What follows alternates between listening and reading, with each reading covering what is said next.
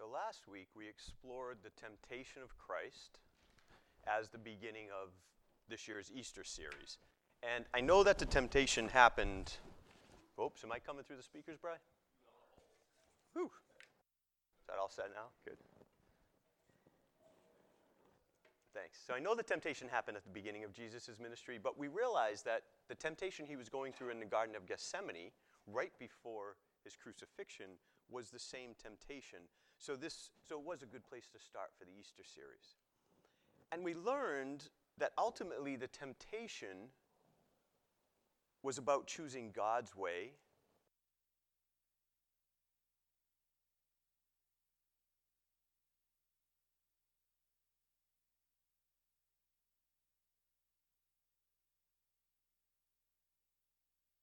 was that the temptation of Christ was to choose between God's way, which is grace, which is God's true power, and man's way, force, which is man's power.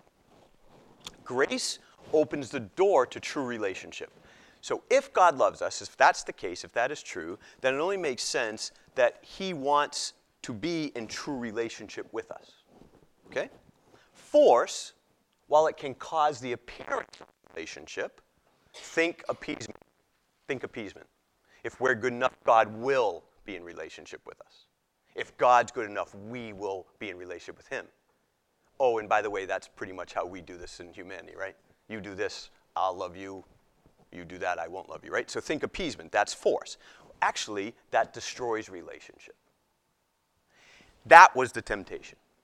If Jesus used force of any kind, true relationship goes away and the grand plan of salvation comes to an end. Thankfully, Jesus didn't fall to that temptation.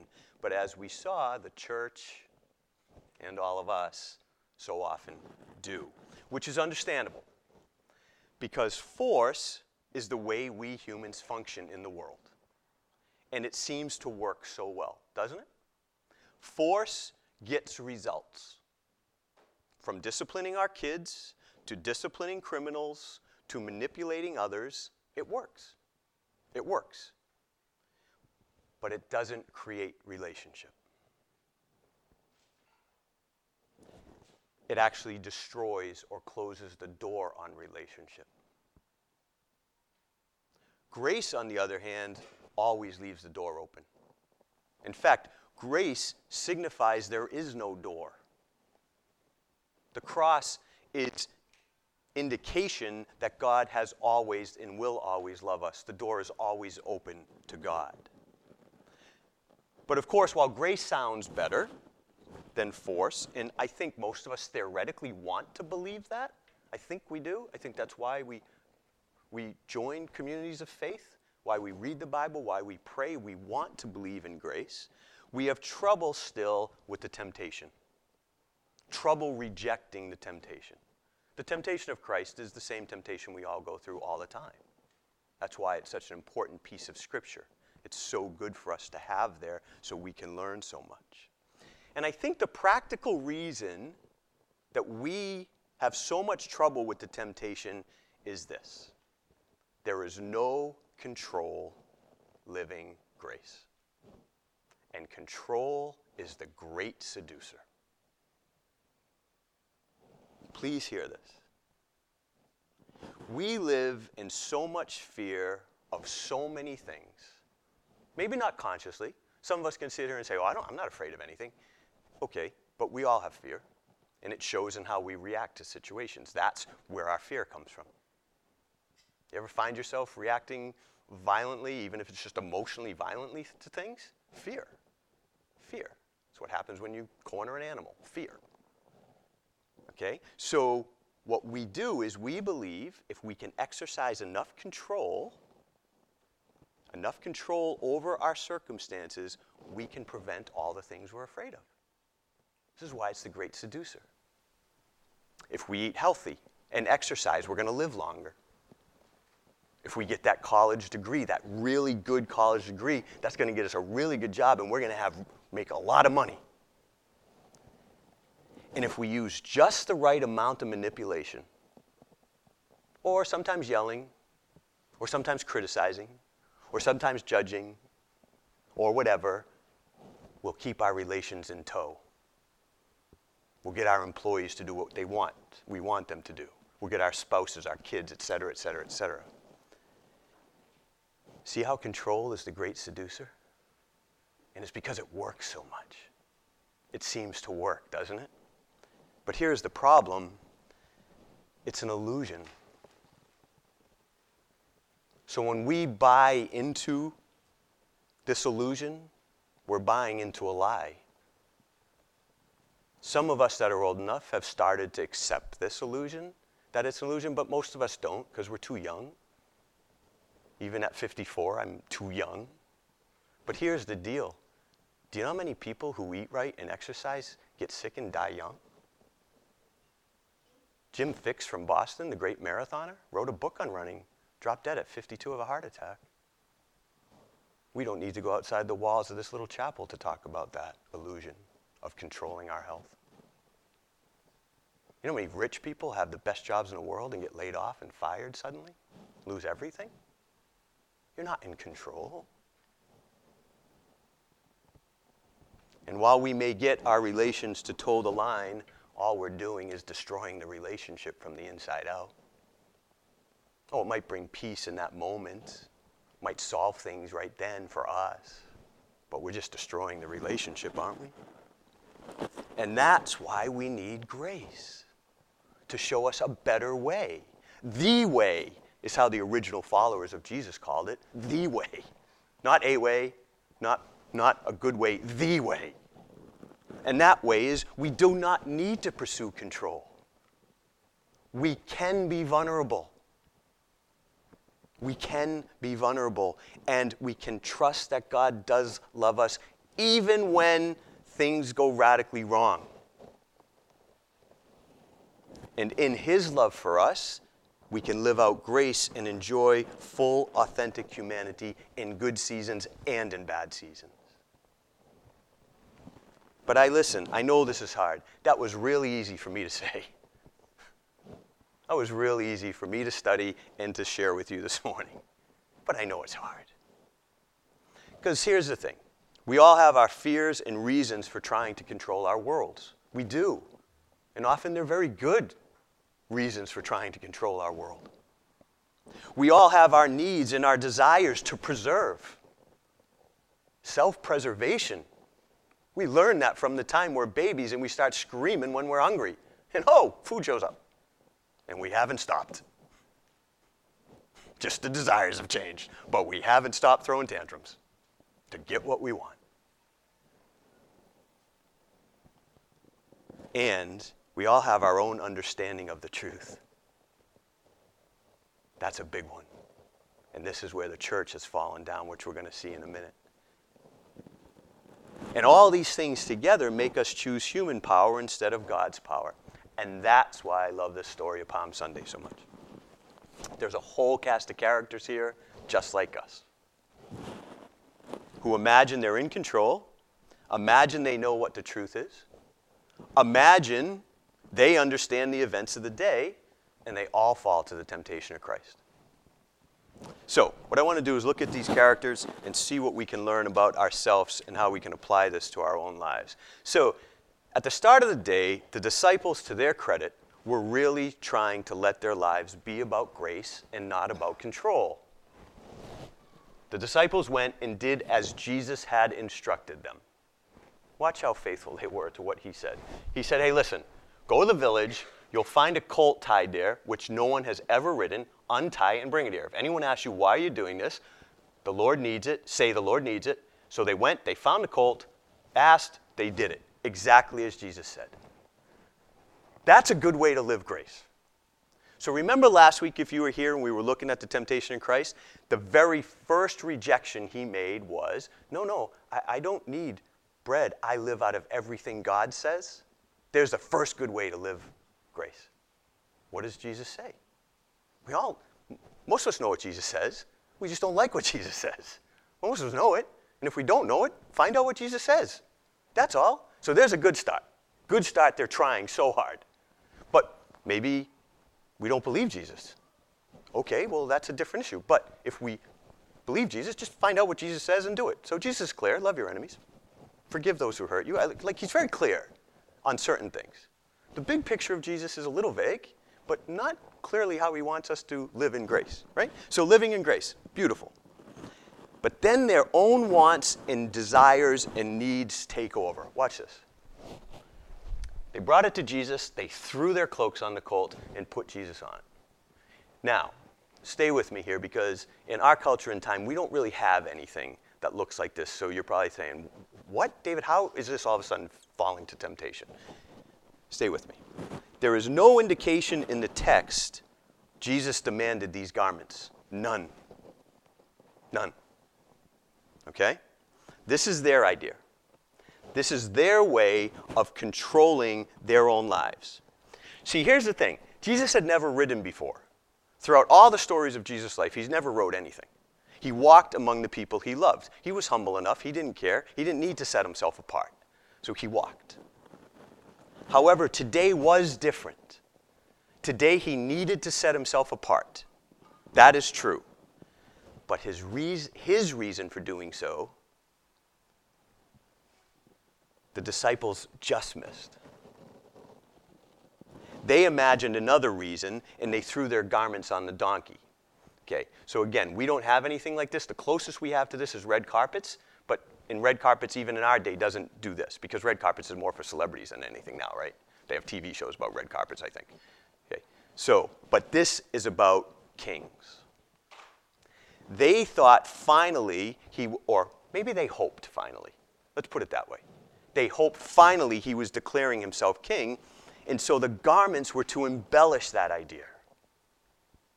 By putting garments on this donkey and in front of the donkey to walk on, they were basically saying, Your Majesty, sit on my garments, walk on my garments on your way to overthrow the Roman Empire. There it is. Now listen, here's the thing. In their defense, they had good reasons for wanting this so badly. Remember, we all have our reasons for choosing force. They had great reason for it. They were sick of Roman oppression. Right in his little band, this little band of guys, there were some that were sick of being revolutionaries and always having to hide from the Romans. There were some that were sick of being tax collectors and working for the oppressors and being hated by their family and friends. And then I think some of these guys were just sick of being fishermen and working too many hours and not getting paid enough. That one we can probably latch on to. Being revolutionaries, not in our country. You see? They had their desires. They had a dream of a new kingdom in which their lives were radically changed and better. So they wanted to make it happen. They chose force. Plus, okay, so we all have that. Now here's where it gets really dangerous. Here's where the church comes in. Here's where we often come in. They had scriptural support for this. This is where it gets tricky in how we read and understand the Bible. So here's what they knew from scriptural support. I hope if I'm here. Yes, 1 Kings. So what did they know? They knew that the first king of Israel, Solomon, not the first king, Saul was the first king, sorry. They knew that Solomon, when Solomon was inaugurated king, he rode a donkey. Okay? They also further knew that God promised David a perpetual kingdom. We read that in 1 Samuel and also in Psalm 89. And that despite the current hopelessness of Roman occupation, the prophets had foretold the Messiah would come as the Davidic king in Amos and in Micah. So they took their understanding of Scripture, put it together, and started a victory parade. See what happens when we bring our agenda to Scripture? You can do anything you want with Scripture. This is why one of my favorite things to say when I was 20 years old was, I'm a Bible-believing Christian. And now I'm 54, and I'm like, I'm just trying to figure the Bible out. And I'll stick with Jesus. Because when you start taking verses, and you start coming up with, and you bring your agenda to it, you can do anything you want. This is why slavery didn't go away in this country for years and years. It's right in the Bible. Up until the 1960s, I think even today there are people trying to convince themselves slavery is God's will for us. So they thought they had it. So they started this parade, and long before, the crowds joined in. And why not? The crowds had their own dreams, their own desires, their own fears. They were sick of Roman oppression. Right? So they thought, let's do what we can to assure the fulfillment of our desires. Let's use force. And they grabbed palm branches. Oh, was that the palm branches? They grabbed the palm branches. Now, these are loaded with meaning. This is why we have a Palm Sunday. These branches are loaded with meaning. In 2 Maccabees, we learn that the last time Jerusalem was freed, which was 100 years before this parade, the people waved palm branches. See, Judas Maccabeus, he got together a bunch of revolutionaries and he retook the city 100 years before this, and they used palm branches. He made palm branches the symbol of that celebration. Do you see why they started pulling palm branches out of the trees? This is why. A king has come and is going to free our city.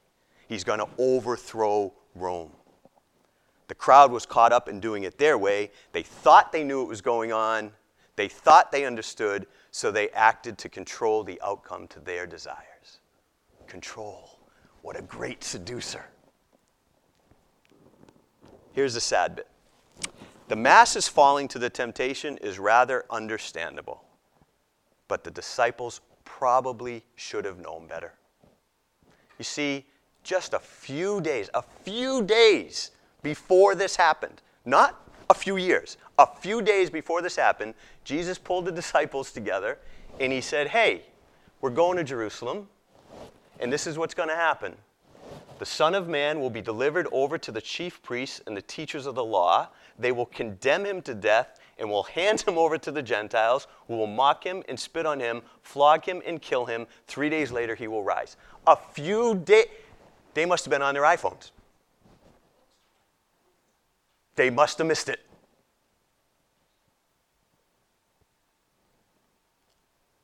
Or maybe they just didn't want to hear it. David, stop telling us we have to forgive our enemies. Stop it. That's stupid. I know. Let's make a different religion. We'll keep Jesus because he's a good thing, because he died to save me so I can go to heaven, but screw everybody else. And this grace thing you're talking about? Nope. I got plenty of verses we don't need to live grace. I got it. A few days. And this wasn't the first time. He had been telling them this for 3 years. And what else? If they really knew their scripture, they should have known why he asked for this. You see, he said, get a donkey which has never been ridden.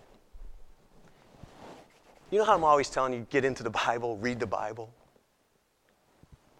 You don't have to. If you're fine doing what you do, and your life's working for you, awesome. But if you want to be consistent when you call yourself a follower of Jesus Christ, you have to read the Bible to know what Jesus Christ is about. You can't take something I say in 30 minutes on a Sunday morning, or something you heard some preacher say for 30 minutes on another Sunday morning, and because it fit your worldly agenda, latch onto it. You've got to read the whole thing. Many times. And keep going and going and going and going. And listen, I understand we're all busy. So my job, as best as I understand it, is to help us do what we can't do. So I try, but it's not enough. These 30 minutes aren't enough. Besides, most of the time I'm confusing as heck. You walk out of here and go, I have no idea what David just said. You got to read. So here they are, remember, thinking their scripture. They know what's happening. We're having a victory parade. No, actually, this is what their scripture said had they read the whole thing. This is a requirement of law that the Lord has commanded. Tell the Israelites to bring you a red heifer without defect or blemish that has never been under a yoke, with 2 cows that have calved and have never been yoked. Beasts of burden for sacrifice could never have been used for work. They should have known that when he asked for a beast of burden that had never been used for work, he wasn't talking about a victory parade. But they didn't. But see our agendas and what we need and what we want, how easy it is to twist and use force instead. But I have to do this. Okay. But I'm just letting us know grace is better if Jesus is God and Jesus is true.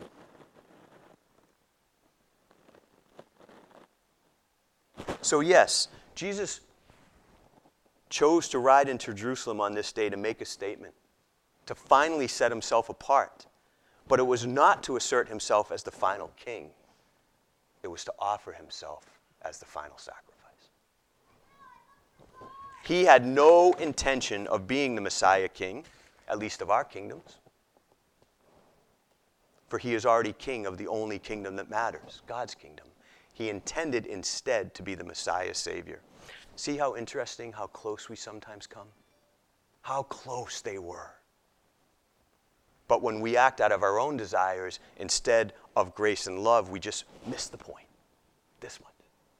Like Calvin Miller wrote in one of my favorite poems, sometimes God and the devil stand quite close, like silent men on a chessboard where only the color of the squares is different. This is why the temptation of Christ that we studied last week was so magnificent. Satan really didn't suggest anything wrong. But it was all wrong. Self-preservation, our own desires, safety, it's not wrong. But it's so wrong. And this is how close they were. They were yelling out, Hosanna. Do you know what Hosanna means? Save us. This is how close they were. He was there to save them, but not from the Roman Empire. He was there to save them from evil and the oppression of all that is wrong. They were close indeed. However, close only works in horseshoes. And as we get to the end of the story, all the people are gone. I love the way Mark ends his account of this. I love this. Jesus entered Jerusalem, went into the temple courts. He looked around at everything, but since it was already late, he went out to Bethany with the 12. How anticlimactic is that? What? It was a victory parade. Where's the feasting? Where's the spoils of war? Where are all the people? They're gone. I suppose it didn't take long for these people shouting Hosanna and calling palm branches to realize, wait a second, he has no soldiers. He has no weapons. He has no plan. And I like to imagine that how it happened is they got inside the city gates, and these city streets weren't that big. And remember, it was crowded with pilgrims, and therefore it was crowded with Roman soldiers because Tiberius would have sent up a whole bunch Pilate would have sent up a whole bunch of Roman soldiers to keep the peace during the grand pilgrimage that this is. This happened on a great pilgrimage day, Passover. And so I imagine there they are, and all the people waving palm branches, Jesus on his donkey, and his ragtag bunch of men, and then this big cohort of big war. You know, if you've ever seen pictures of what Romans used to ride in these big horses, and coming down, they had to scramble down this little alleyway. And it was probably right then that people started thinking, oh, this is not going to happen.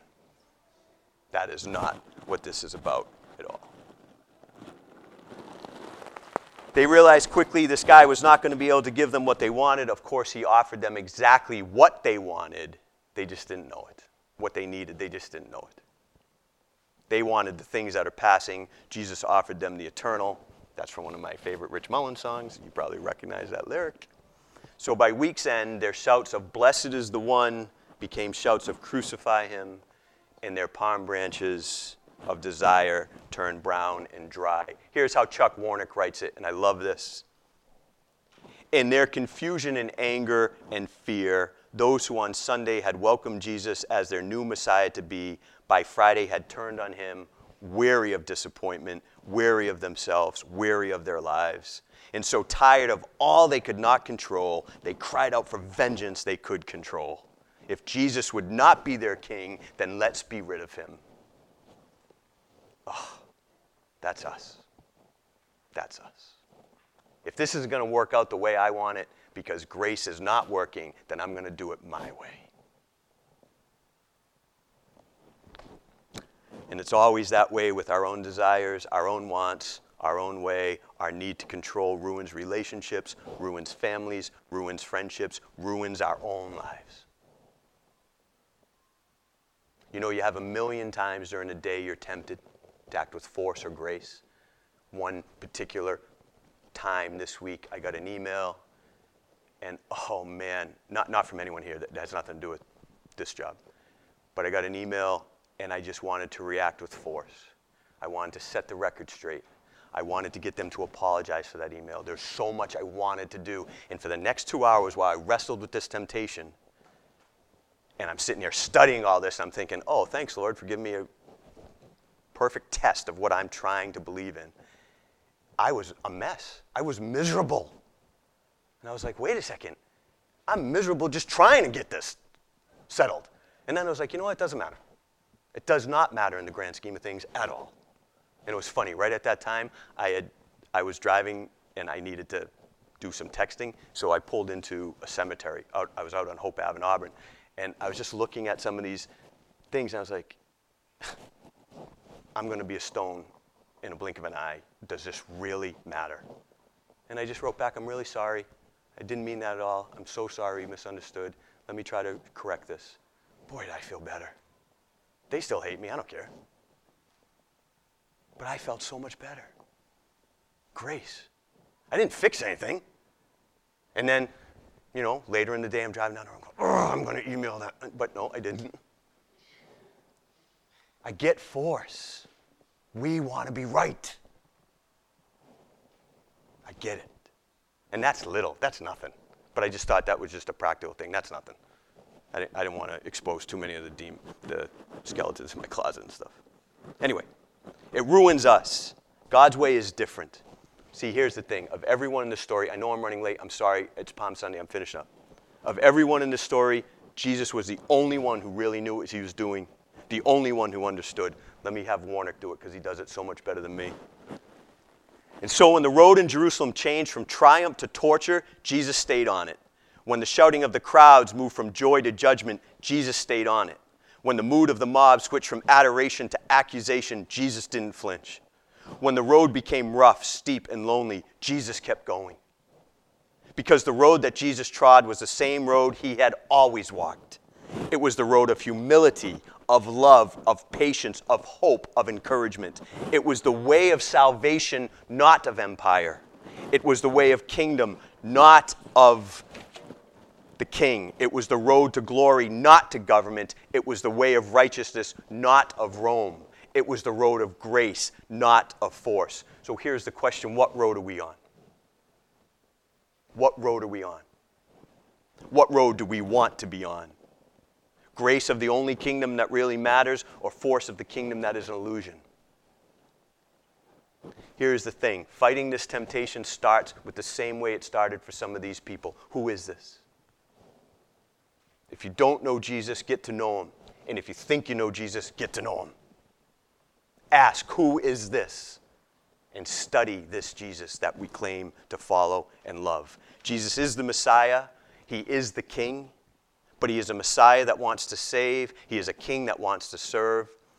If we are tired of trying to control our life and riding a roller coaster of emotions, up when we're winning, down when we're losing, up when we're healthy, down when we're sick, up when we've paid our bills, down when we're in collection, up when relationships are great, down when relationships, if we are sick of that roller coaster, here's a suggestion.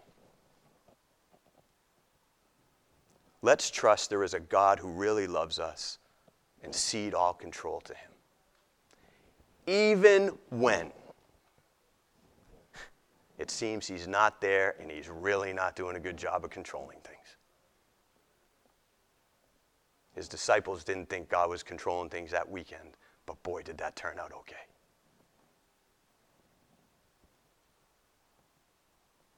We may need to readjust our understanding of what we really need and of what we really want.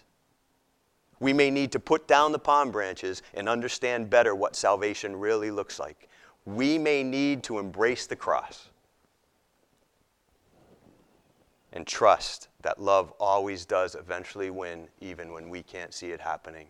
But I can assure us of this: a God who would die for the privilege of holding our life in his hands is a God we can trust, because that is a God that will never let us go. Amen. And thanks so much.